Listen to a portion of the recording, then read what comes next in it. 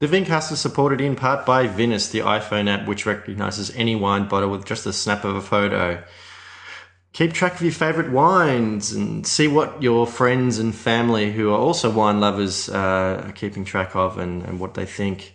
This iPhone app that's been developed in Australia, exclusively for use in Australia and New Zealand, recognises a label when you take a photo of it and will tell you what the wine is, and then you can rate and review it and share it with networks. That might be with the app itself, or you can hook it up with stuff like Twitter, Facebook, Instagram. It's really easy to use. It also gives you an indication about what you might expect to pay for it and even where you might be able to buy a wine. It's a really fast-growing wine community, and you can follow other wine lovers and professionals like me on there. So just go to www.getvinus.com/Vincast, download the app and start snapping away. Basically, Vinus is breaking down barriers for people to enjoy wine.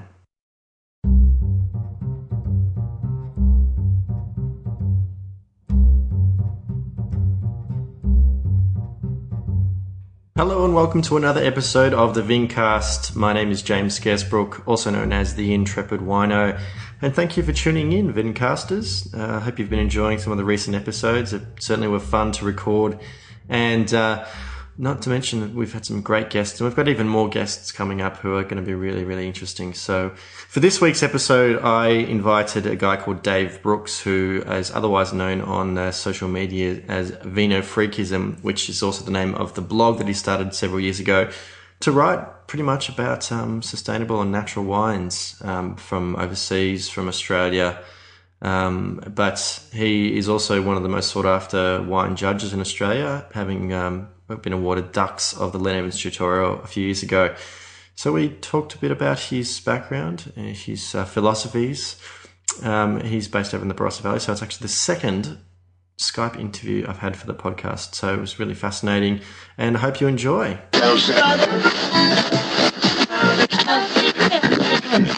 Thanks very much for joining me today, Dave. How's the weather over in the Barossa? It's getting warmer, mate. Thanks for having me along as well.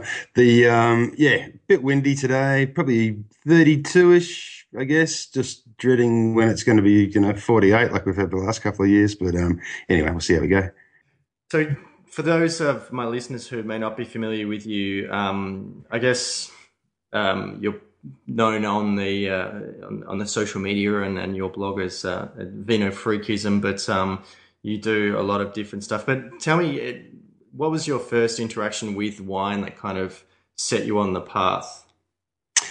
I guess sort of having my parents sort of pushed glasses of wine in front of me growing up, not from like the Italian sort of viewpoint where kids are drinking sort of wine with like wine watered down, but they'd always like give me a sniff of wine and stuff when I was growing up. But I sort of grew up in Christchurch in New Zealand, in a place called Littleton, which is the port of Canterbury, and sort of spent most of my childhood there. And then my parents moved to inland from Waipara, just north of Christchurch, about an hour north, in a wine region there. So I finished off my teen years up there, and they started working in vineyards and bits and pieces. Wasn't really interested in wine at that stage. Was more interested in music and surfing and skiing. So wine really didn't come into the picture then. Okay. What were you sort of the early musical influences for you? I worked for a heap of bands in New Zealand. Some of the, just touring around New Zealand. I worked for a lighting company. I was a lighting designer. Some early musical influence. I remember I had a cousin who gave me he gave me 5 cassette tapes. I reckon I would have been about 12, and it was like, what was there? Station to Station by David Bowie, okay.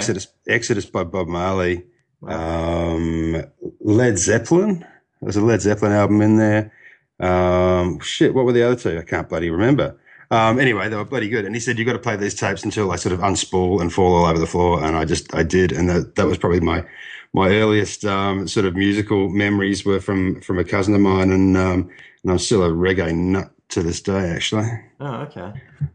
And then, and so the musical kind of career got you traveling around, that kind of thing. Did you get the opportunity to sort of did wine come into that at all? Well, I did sort of later on. I was more sort of Jack Daniels and beer at that stage. Uh, I was working touring for quite a few bands in New Zealand and working for a lighting company in Auckland. Okay. A whole lot of big acts had come through as well, and I was sort of working as a rigger on those lighting tours for bands that were touring like Talking Heads and Simple Minds and a whole bunch of quite big bands that were coming through. Wow. U2. A mate of mine that I used to work with got picked up by U2 actually and taken off to Dublin and started working for them. And then I came over to Australia in the sort of mid 80s, I guess. Got brought over here by a band. Hoodoo Gurus came over and did a tour in New Zealand. They ended up dragging me across to back to Australia. So I ended up working for the Gurus here for about 3 years, and then went on to work for NXS and a whole bunch of other Australian bands, and ended up working for a lighting company called Light and Sound Design. They had two offices, one in LA and one in Birmingham in the UK. So I sort of flitted in between those two offices and just worked on all these really big tours. Okay. Yeah, did that for just under 10 years and just got sick of touring and came back to Sydney and just got a job in a bottle shop. It's funny actually because I remember arriving in Sydney with the Hoodoo Gurus, and I still had my suitcase with me off the plane, and we went straight to the Clock Hotel Yeah. in Surrey Hills. And in those days, it was like this dodgy speed dealing bikie pub and just full of freaks. It was like the bar scene out of Star Wars. And and I remember standing in there with my suitcase and having my first beer in Australia, and that was the first place I ended up working at a bottle shop was the Clock Hotel when I stopped touring. I got a house in Surrey Hills, like a share house, and ended up at the drive-in bottle shop there, and it was just dodgy. There was, it was pretty interesting sort of space to work in. There was, stealing, you walk into the drive-through, the cool room in the drive-in, and there'd be like a big stack of stolen video recorders with like a blanket over them and stuff, and it was a pretty dodgy scene in those days. Hmm. What were It the used to be. punters drinking back then? Oh, they were just drinking lots of cask wine, lots of spirits. Used to have Brett Whiteley come in every day and buy a couple of bottles of Johnny Walker Red because his studio was around the back. Yeah. Sometimes he came in and didn't have any money, so I'd give it to him on tick. I was just spewing. I didn't ask for a painting or something. But yeah, just the classic sort of brands of the day. I mean, obviously, even stuff like sort of, Lindeman's, Douglas Lamb wines were pretty big there as well. We used to sell a lot of those. I remember Douglas Lamb. I was, working in the bottle shop one day, and this old bloke came in and said, "G'day, Douglas Lamb." And I said, "Oh yeah, just over on the second shelf over there." And he goes, "No, I'm Douglas Lamb." I went, "Oh shit, sorry, dude." Oh, too funny. Yeah, so that was my first entry into wine, basically, and it was kind of a weird thing because I'd be working in the drive-through bottle shop and then sort of closing the pub down at nights as well. So it was a pretty colourful place, like. It was run by a guy that was really high up in the Maritime Services Union at that stage, and Abe Saffron and all those dodgy sort of colourful Sydney identities were sort of involved in the pub. So it was kind of a funny scene. But I worked there for quite a few years, and then ended up applying for a job in Double Bay, and ended up going to Quaffers, which was in turn bought out by Coles and became their flagship vintage cellar store. So I was on the management team there. Oh, there you go. Okay. Yeah, so that's where I sort of started getting into wine into a big way. Quite an interesting lineup of people that were sort of working there as well, like sort of John Cuff, who's in charge at Wine Arc now. He was on the team there, and Jeremy Stockman, who used to be obviously very high up in vintage cellars and is now in charge of Watson's in Hong Kong. He was one of the guys. Stuart Gregor from Liquid Ideas was our van driver. Okay. So it was kind of a weird crew of people, but it was great fun. And what were the early influences in terms of the wine, whether it be particular producers or where the wines are coming from, or people you were working with, or even customers? Oh, we were sort of given a lot of autonomy in that store when it first started off, and could basically crack open whatever we want. There was a guy that worked there called Kevin Hopko, who was sort of in charge of sort of marketing and wine sales and stuff. I guess he was pretty influential on my drinking habits because he was just constantly cracking open like first growth Bordeaux's, and so they just let us like crack open sort of Krug and Dom and like an 82 Margaux or something, and have it on tasting in the store. And you had these amazing tastings. So I guess working there was where I got sort of I got the initial sort of exposure to like the great wines. And there's a I remember a French guy that I used to work with. We'd go across to the Golden Sheaf over the road, and we'd buy something like a '91 Renault Rostang La Landon Reti and smuggle it into the Golden Sheaf and buy a steak and like drink this bottle of wine with a steak. And it's just like things like that just started getting me into wine. I just got sort of sucked in. Mm. So yeah, once you get sort of sucked into that vortex, it's pretty easy to just keep on. I mean, it's a subject you'll never learn, everything about wine. That's what's such a beautiful thing about it. Absolutely. Yeah. Early on, did you find some parallels between the wine and the music? Like, did you find the wine appealing because of that that your appreciation of that kind of creative medium of music? Yeah, I think that came later on in the piece. Winemakers like to think they're fucking rock stars, don't they? So, but I guess later on, I mean, when you start sort of thinking more deeply about wine and you start thinking about what makes it tick and stuff like that, I mean, there's only a small percentage of the of the wine drinking public that do that. Obviously, those are that are very engaged with wine as a subject, but when you start thinking about sort of, major scales and minor scales and, applying it to wines like major scale is uplifting, minor scales, melancholy, there's wines certainly sort of fit those characteristics. And, Nick Mills from Ripon in New Zealand, he always talks about wines being tonic. And he talks about tonic as being, digestive and good for you and health giving. But, tonic, is also a scale degree and a diatonic scale, and it's a tonal center and a resolution tone. So you can also think about wines having a tonic quality in that they're in sort of perfect tonal center and stuff like that, balanced. So it's quite an interesting sort of analogy to put music to wine. But then you do it too much and you can go disappear at your own backside, can't you? Talking about that sort of stuff. It's you're better off just drinking the stuff. That's what it's about. Yeah, I mean, I sort of when I was younger, and still to this day, I'm a big fan of particularly film and television and stuff like that, and like interpreting and finding meaning and stuff like that, rather than I'm not necessarily a creative person naturally, but it was something that I appreciated with wine early on, was to sort of look at something someone else had created and look at the different parts and what how they're put together, and then again sort of interpreting and finding meaning in it in that way. Yeah, absolutely. In the end, wine's just a snapshot of both a growing season and the and obviously the inputs from the winemaker and his sort of his outlook on the philosophy of what he's doing. Yeah. And I guess that sort of can come down to very much in a musical sense to like improv and stuff like that. I guess with some wines you can talk about improvisation. Yeah. And I guess there's a certain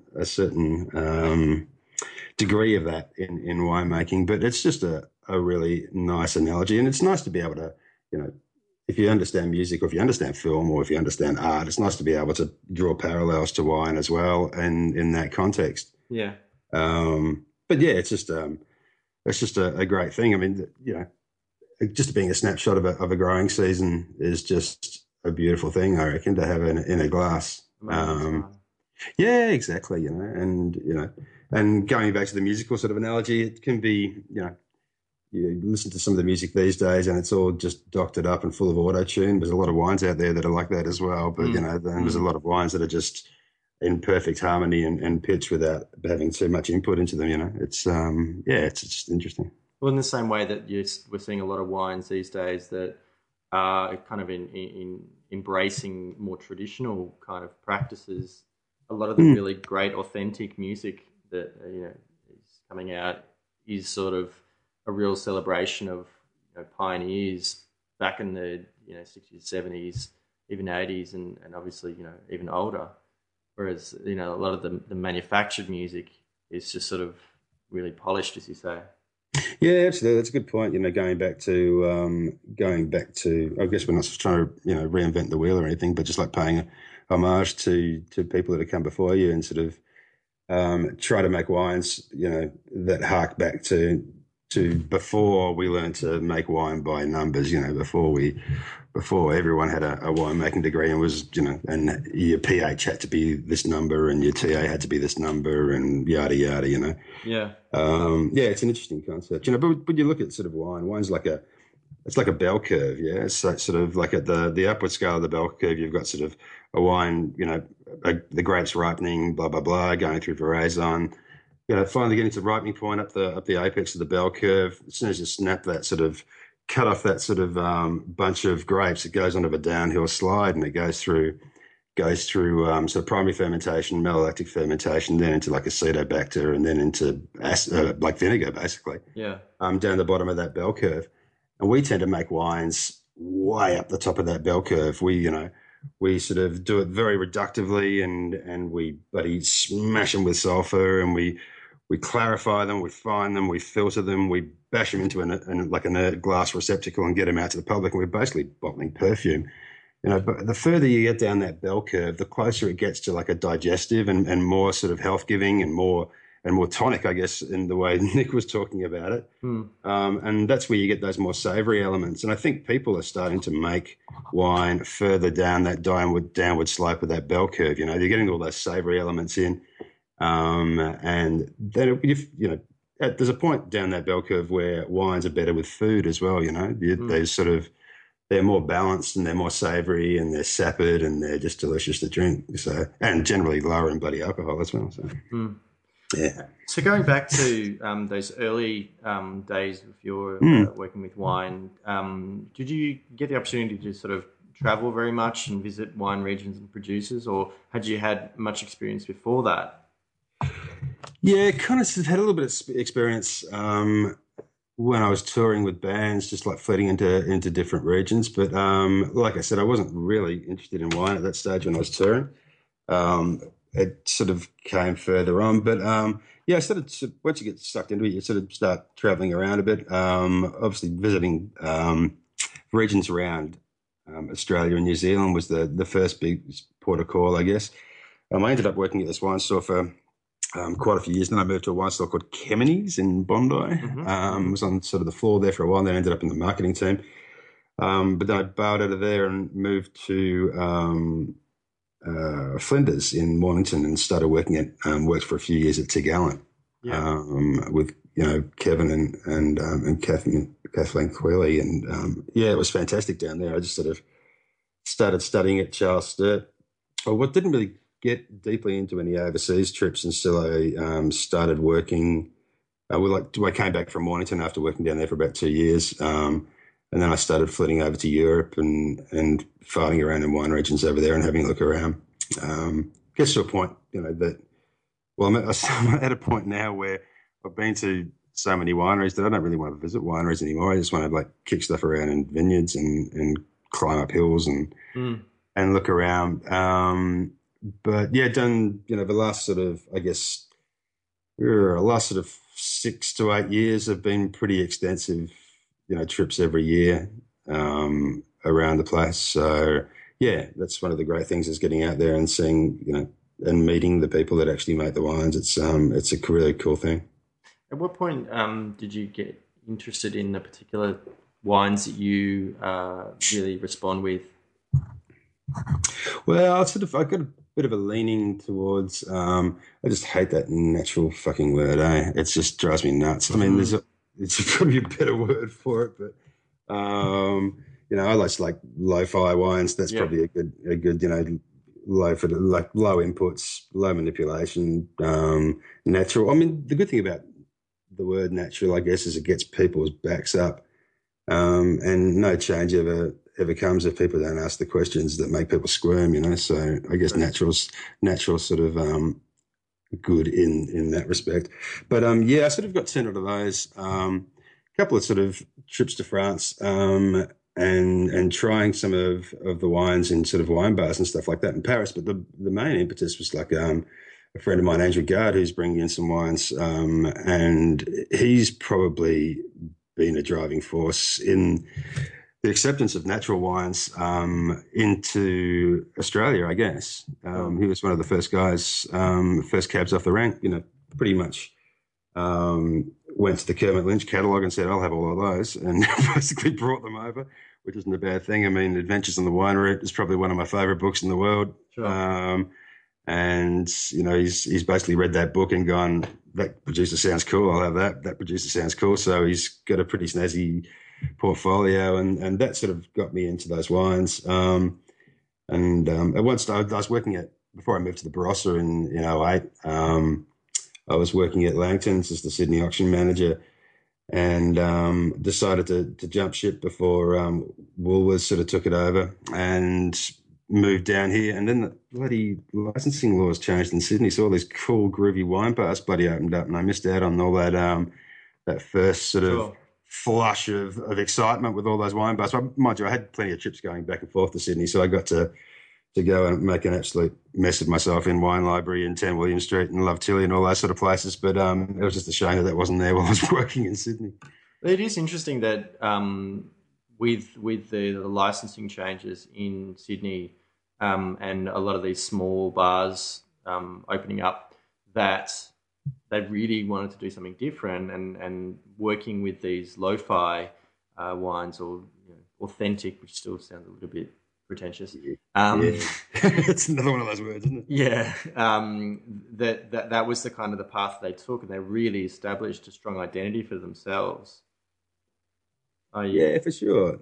No, I agree with that totally. I mean, I guess it's just it's about that sort of small plates and small glasses, basically, type sort of scenario where you're trying all sorts of different types of food. You're trying all these different exciting wines that you don't normally try, and you wouldn't be buying them at your local boozatorium. They wouldn't be forced back near the checkout. Yeah. So you're getting access to all these wines that you normally wouldn't try, and it just opens up this whole sort of a whole new world, and that's what's really exciting. You'd walk into some of these bars and just the atmosphere in there was just awesome. There's people that are actually experimenting with booze, and I think it's just been a fantastic thing for the wine industry, really. And when you look at that, sort of trickles down as well. All these, of course, we had the strength of the Aussie dollar, and we had all these new sort of small importers coming up, all these really cool and groovy wines coming into the country. That goes straight to the winemakers as well. The winemakers get access to these wines. They start trying these wines. They start experimenting. Yeah. And that drives innovation. And that's why you find, we've got all these young winemakers around that are just making shit hot booze at the moment. Yeah.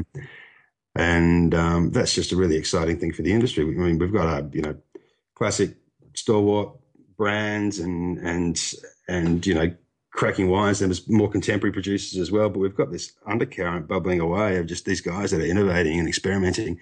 And that's really exciting. Mm. Now, when did you sort of start thinking about communication in terms of, writing or talking, that kind of thing?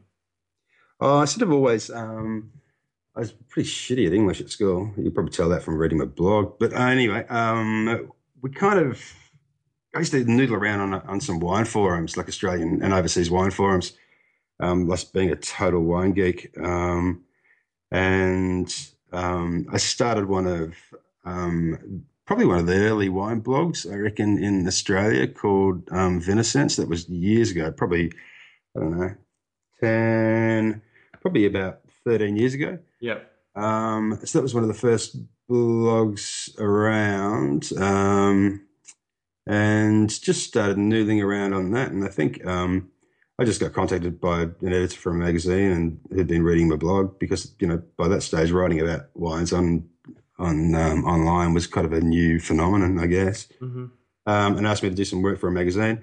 Always, still been interested in online communication as well because I like the freedom of it.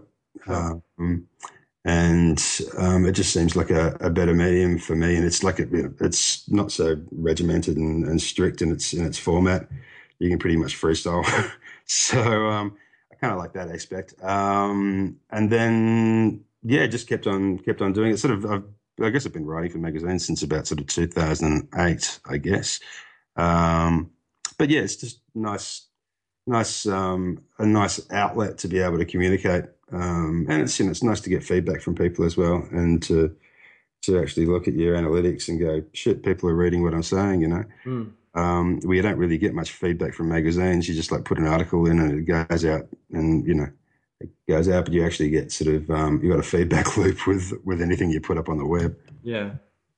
When you started the Vinofreakism blog, Mm. was the idea about sort of focusing in on these lo-fi wines that you were interested in, and trying to sort of communicate a little bit more and introduce these possibly harder to find wines to an audience? Yeah, I think so. I mean, the idea was to drill down a bit and find a niche. And you know, if you're doing any sort of communication, I guess you get become more authoritative if you drill down into something. And it just that was something that I was, you know, there were wines that I was drinking at the time, and they were really exciting me. And I hope that comes across in the way that I write about them. You know, it's there's a lot of joy in those wines.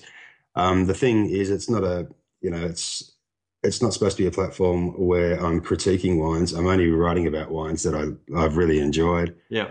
You know, I'm not burping out a 60 word tasting note and a magic score out of 100 or something. And, you know, so many, you know, commentators or online commentators, I'm trying to give a backstory and some context as well. Yeah. And trying to tie it in with some weird imagery and just make it a bit fun. Just like wine throws up shitloads of barriers. You know, it's seen as being really stuffy and poncy, and you've just got to try and break down barriers Yeah. and make people. I mean, the sole purpose of a wine communicator is to make people love wine a bit more. And if you can't do that, you're losing. You're not doing your job. And that's just really important. So you just got to break down some barriers and just try and express the joy of wine on a page, and hopefully people will sort of read your words and get inspired to buy a bottle. Well, the thing that I admire about really good wine communicators is that they're also encouraging people to kind of seek out more for themselves and to try different things and really try and hone in on what they like and perhaps why they like it. Trying to understand what are the elements of that wine, or what are a number of wines, what do they have in common that might be possibly why they respond more to those kind of wines, rather than just sort of, I'm the expert, and just trust me, this is good, this is not, kind of thing.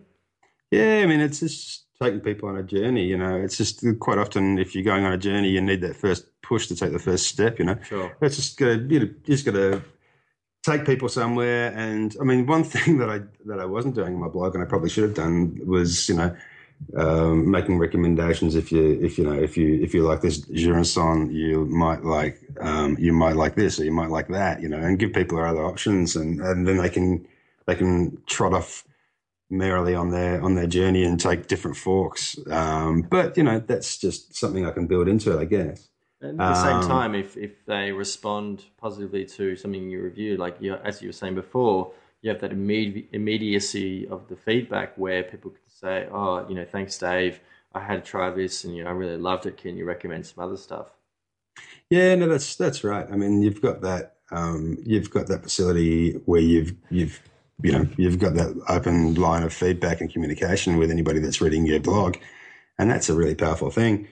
So that's really cool. Whereas traditional media is a closed loop. Basically, you haven't got that feedback. Whereas many online media, you've got that option, which is very, very cool thing. Mm.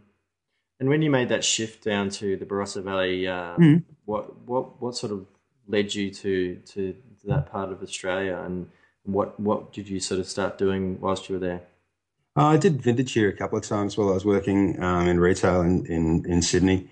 So I sort of knew quite a few people here, and we just had the suits were marching through Langton's doing due diligence, and I was just going, I'm not going to handle this. I don't work very well under hierarchical structures, and I knew I'd just lose my shit.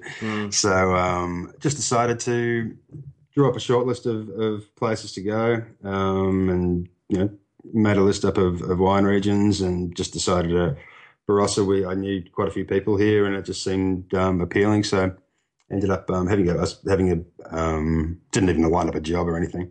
But I was just having going away drinks at a pub in Sydney, and while I was having these drinks, Kim Toysner rang me up and went, "I'll give you a bloody job."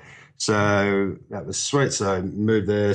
I ended up pruning for about 5 or 6 weeks, and then started working the winery with Kim, and was with Kim and Mick for probably 3.5 years. Just doing some marketing and brand manager for them, and it's kind of a pretty varied job because you'd be in the winery over vintage and doing the marketing stuff, and also whipping down to Adelaide and doing sales, which I find soul destroying, by the way. I'm not a salesman by any stretch of the imagination. And yeah, so it was interesting. And then I left Toysner a few years back now, and just decided to do my own thing. So just do split my time between sort of a bit of wine writing for magazines and a bit of marketing for a couple of wineries as well. So yeah. When you're writing for magazines, there's a sort of a different approach. Do they generally kind of give you something that they want you to write about, or do you kind of pitch some different ideas? A bit of both. They'll certainly come to you with things that they need covered and ask you to be interested in covering it. So there's that. But yeah, you generally pitch stories to them. Okay. So now's the sort of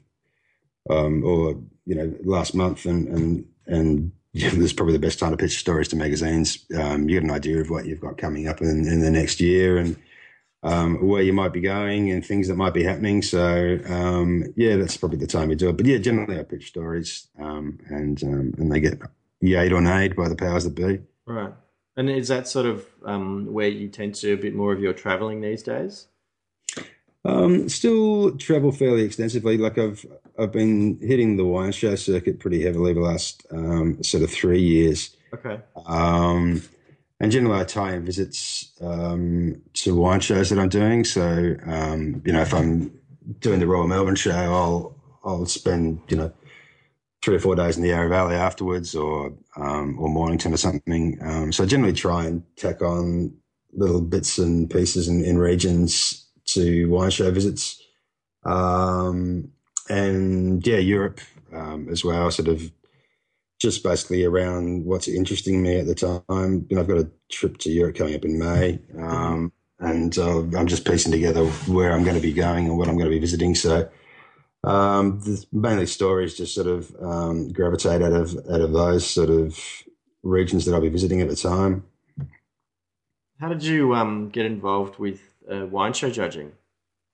I kind of done a couple before. I've been an associate at the Boutique Wine Awards in Sydney like years ago, probably 2007-ish, 2008. Oh, okay. And then came to the Barossa, and I was an associate here in '09, and got involved in a tiny little wine show called the Marananga Wine Show, which is like all the wines from the west of the Poa River in the Barossa. So it's all the western sort of sub-regions. Yeah.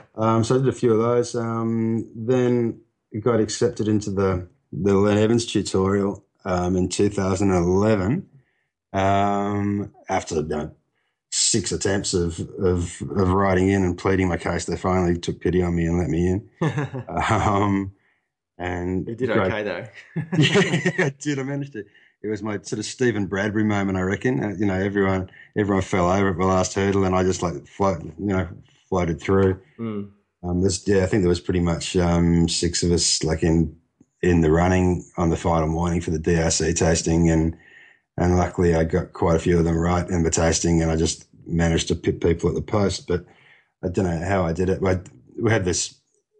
When you go to the Len Evans tutorial, you get given an envelope and it's got your sponsor and your room key in it. And I managed to get the chairman's suite, which is Len Evans' old suite, and it's this massive room. So that was a designated party room. Wow. Okay. So I was just getting on the last night. We had this party with and we were making all these Negronis, and managed to kick Andrew Thomas out of my room at like 5 o'clock in the morning or something stupid. Wow. And then it's amazing that you managed to kick him out before the sun came up. That's true. Yeah, Tomo is a stayer. And then, I got an hour's sleep and stepped out of the bed the next morning and stood on like an orange peel from a Negroni and just like fell flat on my ass. And then sat there for maybe an hour and a half, just doing précis of tasting notes on past DRC tastings from magazines and websites, and just writing down what I should be finding in each of these wines, and with a shocking hangover, and then just managed to go in there and do really well. So it was pretty lucky in the end, but yeah, it was a good result. And I ended up getting ducks in the end, which was awesome. So that sort of propelled me into the wine show circuit in Australia, and pretty much been doing sort of 9 or 10 shows a year since then, which is a lot. That's a pretty grueling schedule.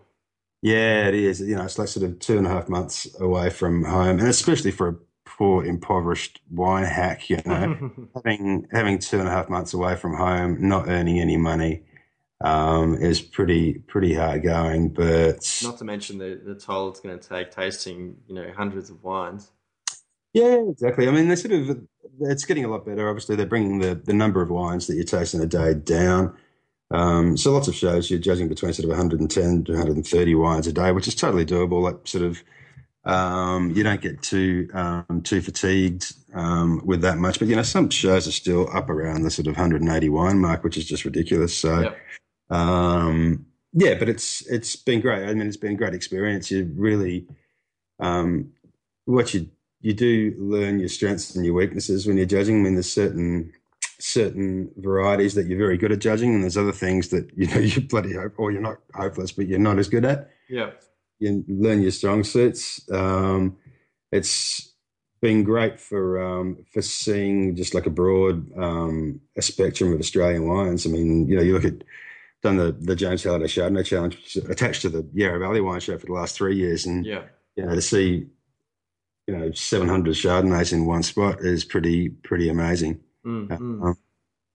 But yeah, it's been a fantastic experience. Probably, I don't think I'll be doing 10 next year. Got to start sort of winding it back, but yeah, you can't sort of keep up that pace for too long, I reckon. But yeah, it's fascinating. I mean, there's a lot of the wine show system gets a bit of flack from especially on social media, but I think it's a very worthwhile exercise still.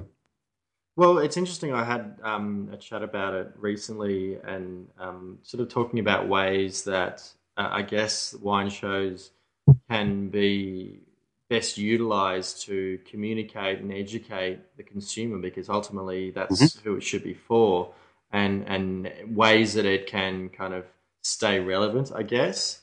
And I know that like what we talked about was how that they are doing that, and I think how you've been like judging at shows for a while now, so I'm assuming you've adjusted to, for example, the 100-point system that they've now adopted across the board with the wine shows. Was that a difficult or a fairly straightforward adjustment? Oh, look, it's a fairly straightforward adjustment. I think some people struggled more than others.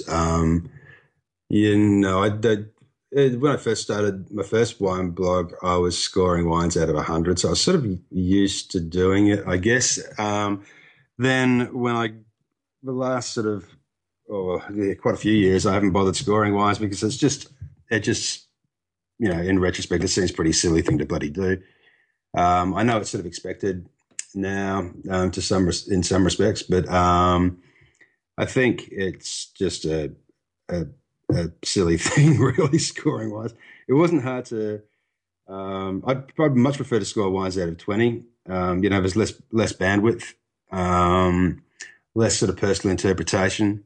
You're cutting out a few variables in scoring. I mean, I think the main thing for adopting 100 points in wine shows was to communicate to the punters. But now there's such compression in wine scores, you can see score creep through all the big commentators in Australian wines, where you just it's hardly a wine that comes out that isn't below 92 or 93 or something like that now.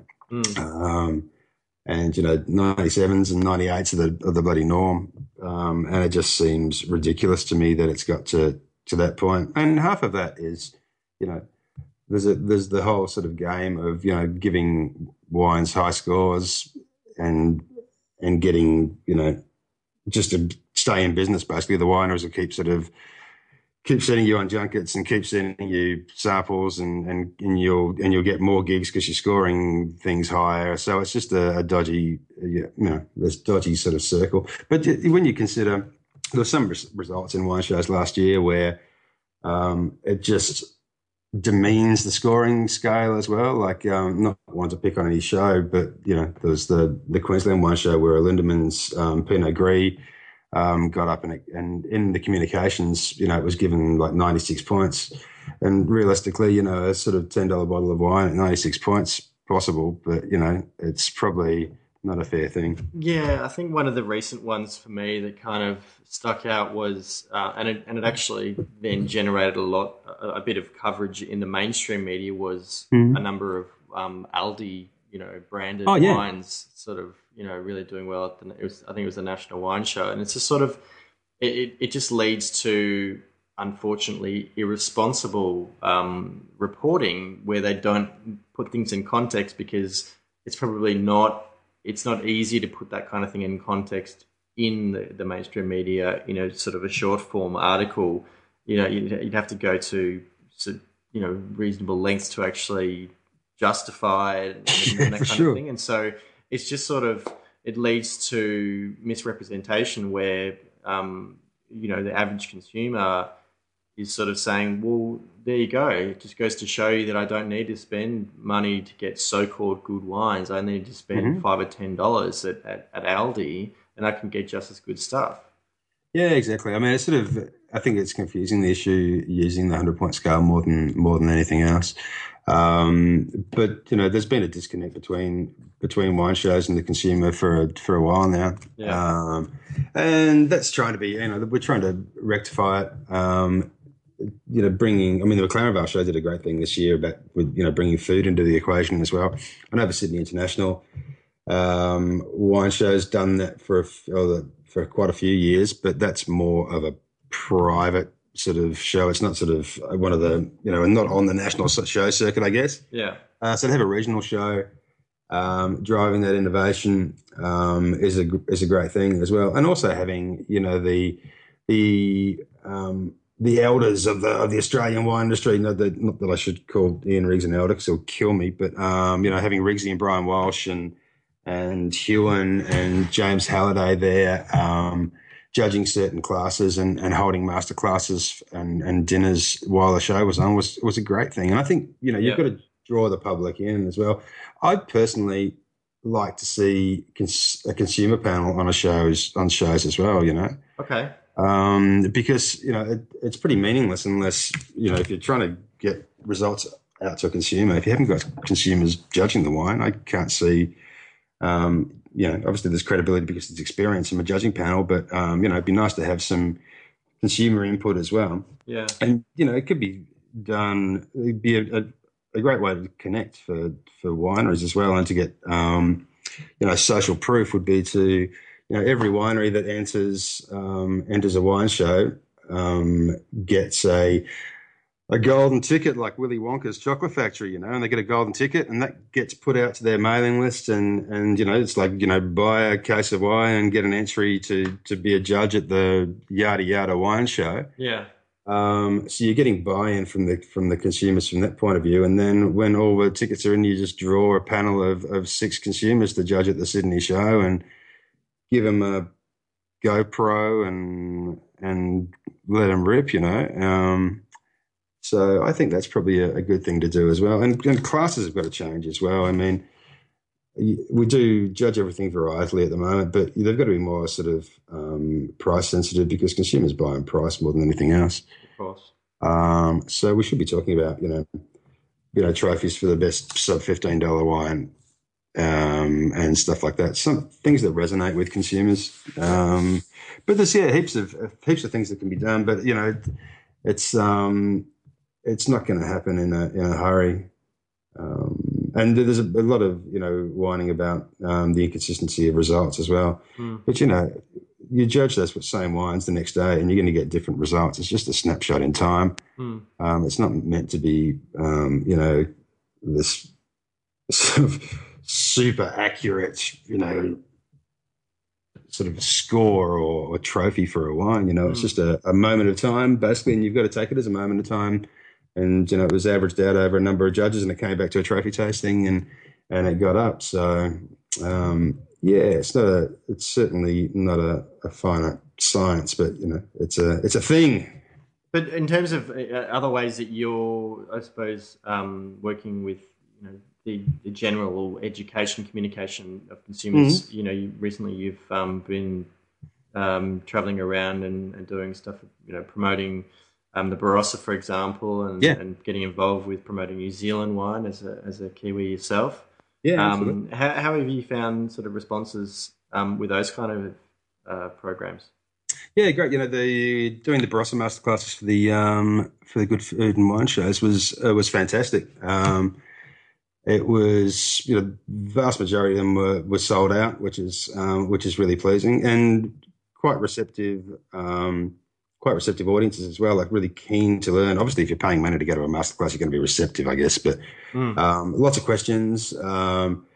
And same with the New Zealand stuff as well, but the trade tastings that I just recently did I was over judging at the Air New Zealand Wine Awards in Auckland, and I was just showing the trophy wines from that in Melbourne and Brisbane, and that was fantastic. The trade were great. Lots of questions, just good fun. It's just good getting out there and talking about wine and making it interactive as well. There's nothing worse than sort of, being a talking head and just, and especially with trade, you can't tell the trade to suck eggs, you want their feedback on the wines as well. Of course. Everyone's professional and everyone's good at what they do, and you can't think yourself better than anybody else. Because you're constantly learning as well. So it's great to take on feedback and get other people's points of view. That's the great thing about any communication.